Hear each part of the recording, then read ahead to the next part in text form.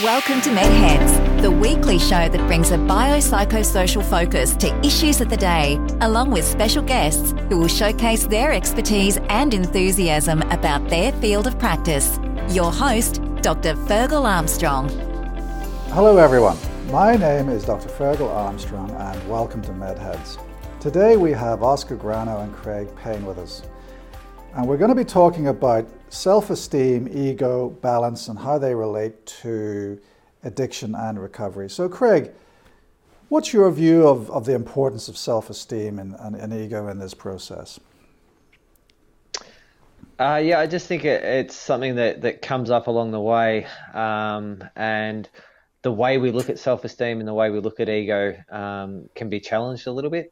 Why should it be challenged? Well, it needs to be because there's the thoughts that along the way that that I know what I'm doing is a common thought amongst people, and I know what's best for me, and I know what works for me, and that needs to be challenged. And also the thought that maybe they're not as bad as other people and that their stories are worse, and so what works for someone else isn't going to work for them. And so just need to be challenged on that, to accept that, oh no, we're all in this together. We've all got similar problems going on, different stories, but similar problems. And there's underlying issues that need to be worked on, and that needs to be addressed. And Oscar, does that hold true for you? Yeah, 100%. And I also believe as well that I've seen a lot that for a lot of people in addiction that they have an overinflated ego to compensate for how small they feel inside and to compensate for their low self-esteem. And a kind of process of learning that, you know, what you need to do to build a genuine self-esteem can actually be quite simple. What do you have to do to build a genuine sense of self-esteem?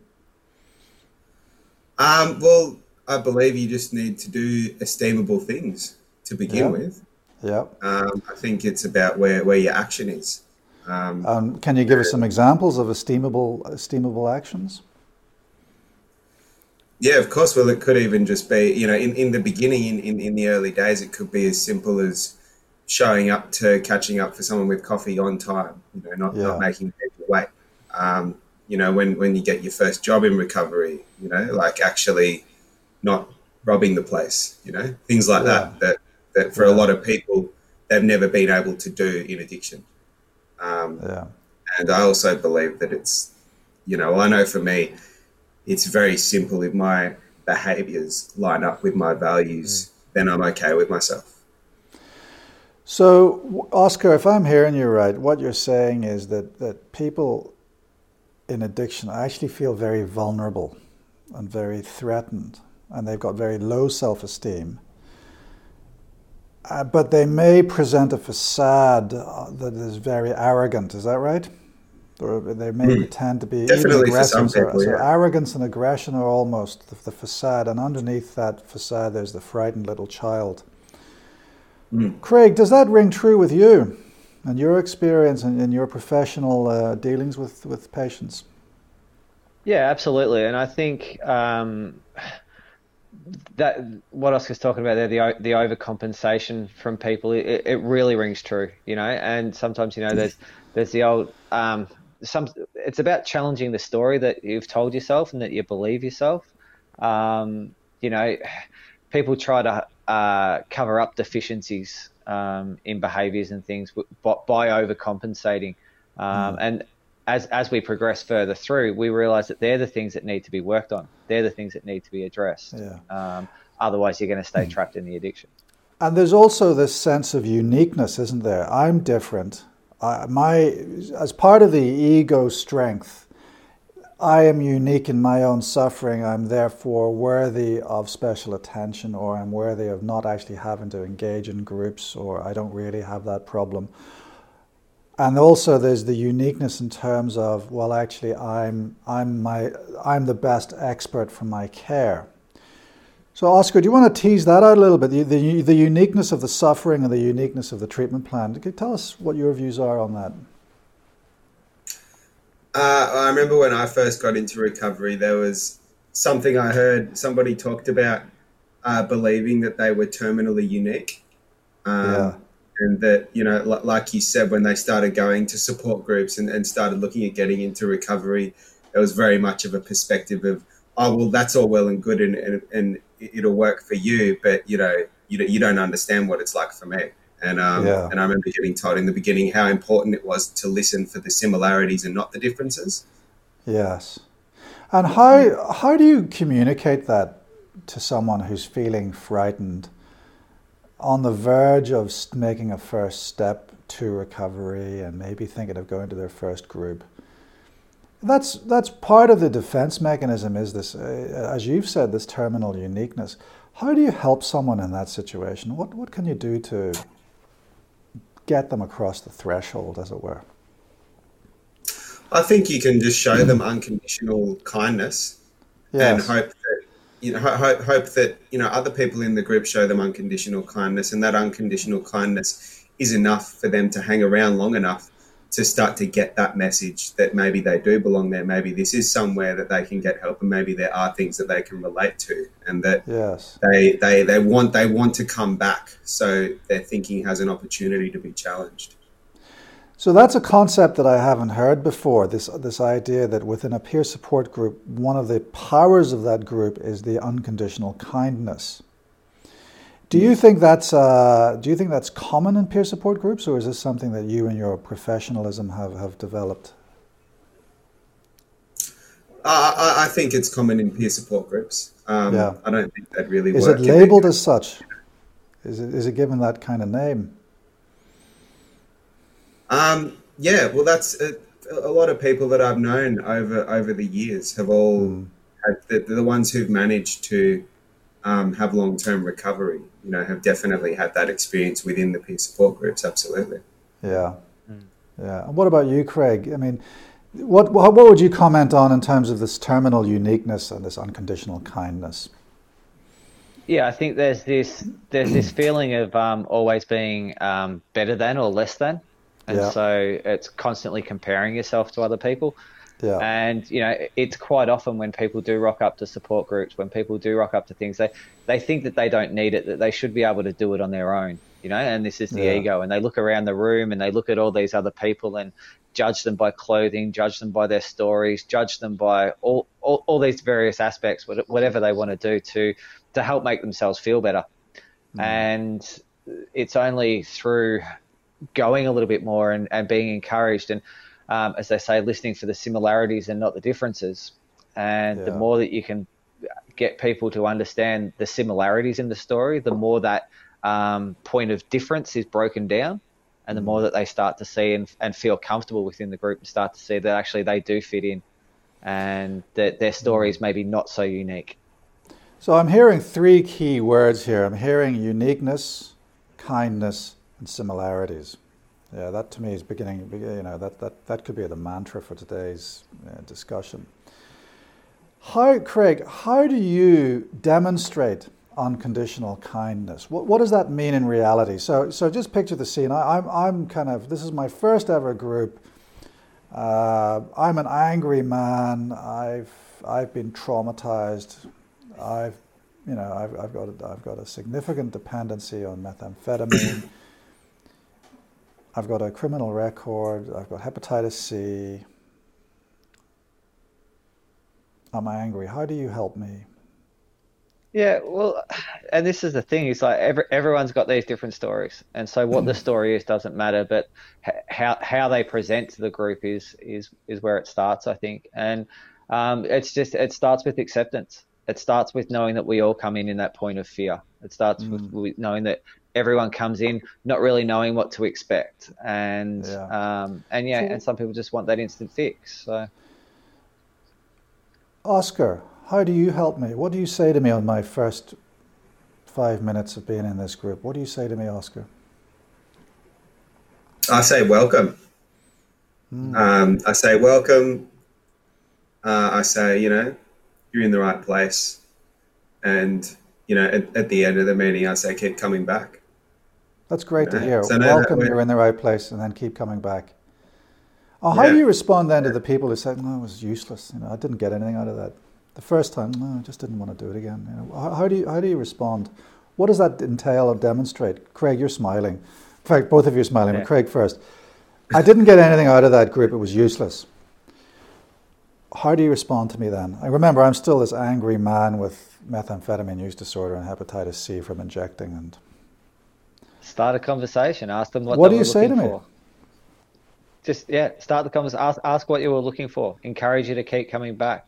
Tell you that you're not going to get something out. Maybe not going to get something out of every group. That the headspace that you come in can affect that. But just to keep coming back and giving it a try and start a conversation and see. And eventually you can find that they did connect with something. And there was a point there that can take. And that to me is a very important point. If you keep going to groups long enough, eventually you will hear what you need to hear. You may not hear it on the first, the second, the third, the fourth, or fifth time, but eventually you will hear what you need to hear. Something will be said that finally clicks in you, that unlocks your potential for recovery. That's what I say to my clients, because for me it's quite rare to have a client that says, you know what, that first group that you advised me to go to, it was fabulous. I won't go anywhere else. I'll just keep going to that group. That actually is quite rare, isn't it?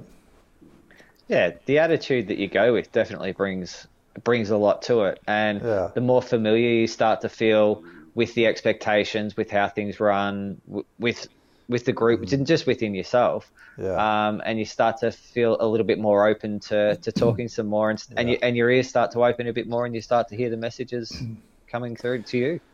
So to go back to the point of esteem, self-esteem is a very rare commodity, but it's a very needed commodity. And in my view, unless there is self-esteem, you cannot open up to be receptive.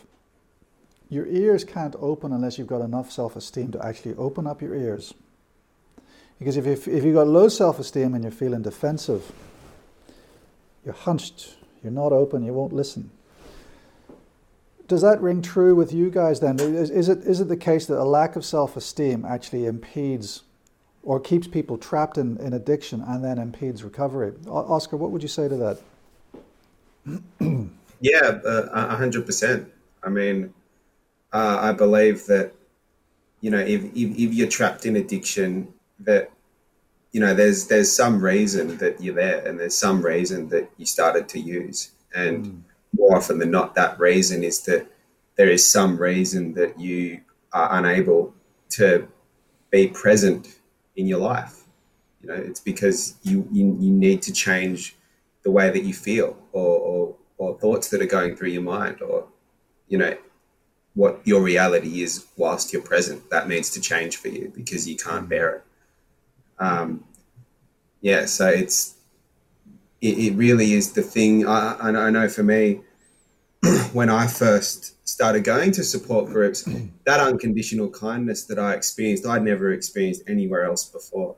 And it made me kind of do a double take and go, hang on a minute, who are these people and why are they being so kind to me? They don't even know me. And it was because of that experience.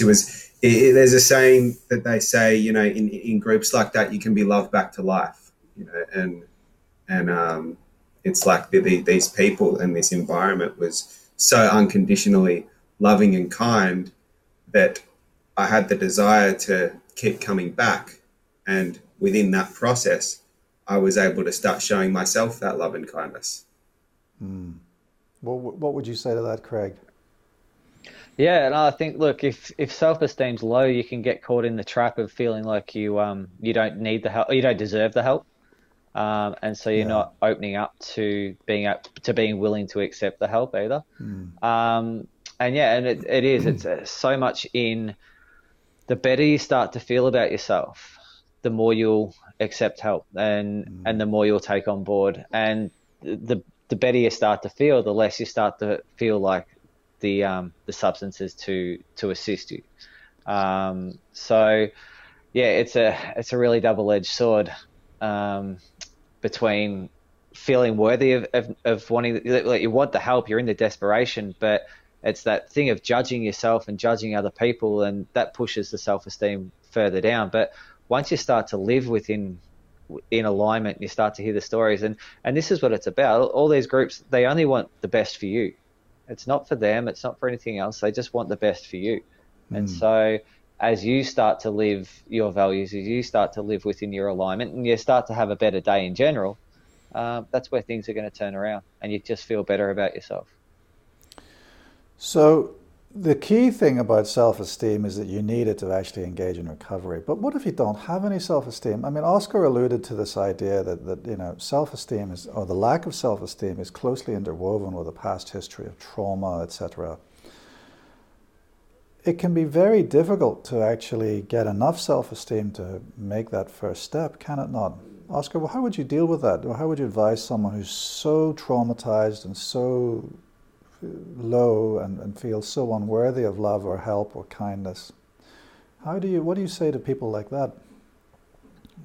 The same thing as I said before, just, I mean, if somebody's not open to an idea, you can't force them to open up to it. Or all you can do is show them that unconditional kindness and just hope that that is enough for them to open up enough just to begin at least with the acceptance of their situation and where they're at and what's causing it. And, you know, I've known people who've been in recovery for really long periods of time and still talk about how they struggle with their self-esteem and how, you know, it can be a really long ongoing process. And I believe that it is possible to get recovery from addiction before you have a really strong sense of self-esteem. I think that it's something that comes a lot slower for some people than others.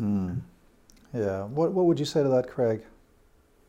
Yeah, I think it's in how you measure it, or how you measure yourself. And the more you can start to feel equal to other people, then that's part of that. That's a part of the process. But yeah. The more you change your behaviours, the more you'll just start to get to the other side.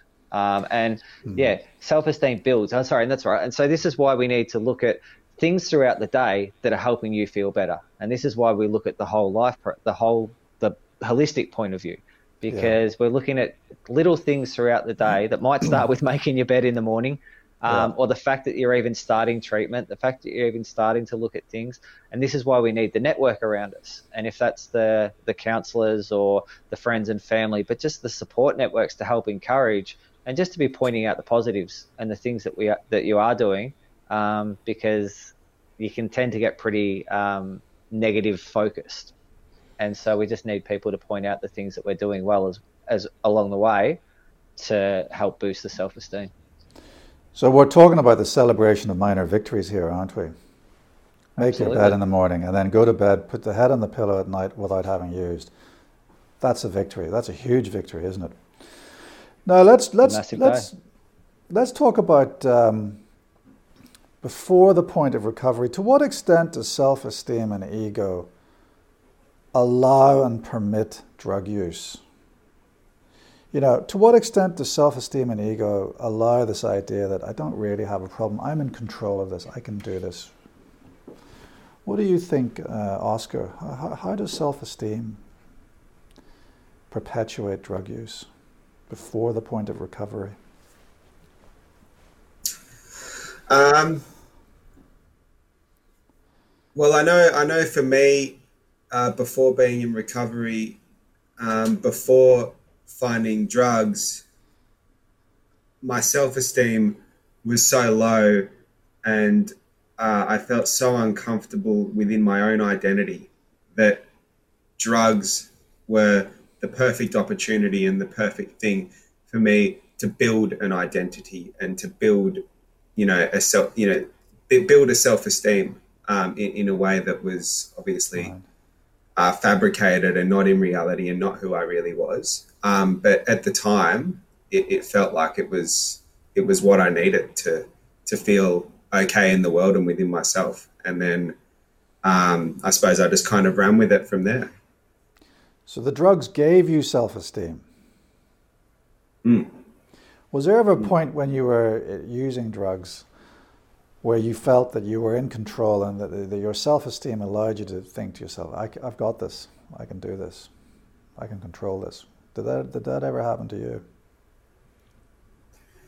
Yeah, but the periods of time where I was able to convince myself of that became shorter and shorter. And yeah, it really was that process of each time that I'd go to try and stop. And then when I'd come back home, that the goal would always be, well, yeah, I'm going to try and start. I'm only going to use it these times with these people in this way. And surely I'll end up somewhere different. And there was those few times where going into it, I solemnly believed that I'd be capable of doing that. Yeah. But it wasn't the case, was it? No. Craig, what about you? Do you think that self-esteem... Sorry, go on. Yeah, no, that's the thing. I think low self-esteem can be such a leader into drug use in the first place. And with drinking and things, it's like, it just boosts my confidence and I feel so much better. And so it's used for the low self-esteem, but the ego keeps you trapped in it when you start to think that you can do it alone, and you start to think, I should be able to control this. I should be able to stop. I should be able to only do this on weekends. And because I'm in control of everything else in my life, so why can't I should be able to control this? But as you start to realize that you can't, the self-esteem then gets lower. So ego is telling that you can control it, but all the while your self-esteem's getting eaten away because you can't. And so it's this really difficult balance. So there's a self-delusion there, isn't there? Absolutely. You're lying to yourself. You're not being honest with yourself. Yeah. So the ego keeps you trapped, but the low self-esteem keeps you trapped at the same time. Yeah. Now, that's the descent into drug use and drug addiction. I mean, that kind of balance, is there a balance in recovery? But I mean, you've identified these two drivers about low ego and low self-esteem, or changes in ego and changes in self-esteem. Craig, does the reverse happen in recovery? I think in recovery, and for people that start to get long-term recovery, they're constantly, there's a real self-awareness that goes with it. And they're constantly reviewing where they're sitting within their ego and with their self-esteem. And this is why we need people around us to keep us accountable and to call us into account and think that, if we're getting a little bit too overconfident, because, as we know, overconfidence leads to complacency. We start to think we've got this and then stop doing all the things that have been working for us along the way.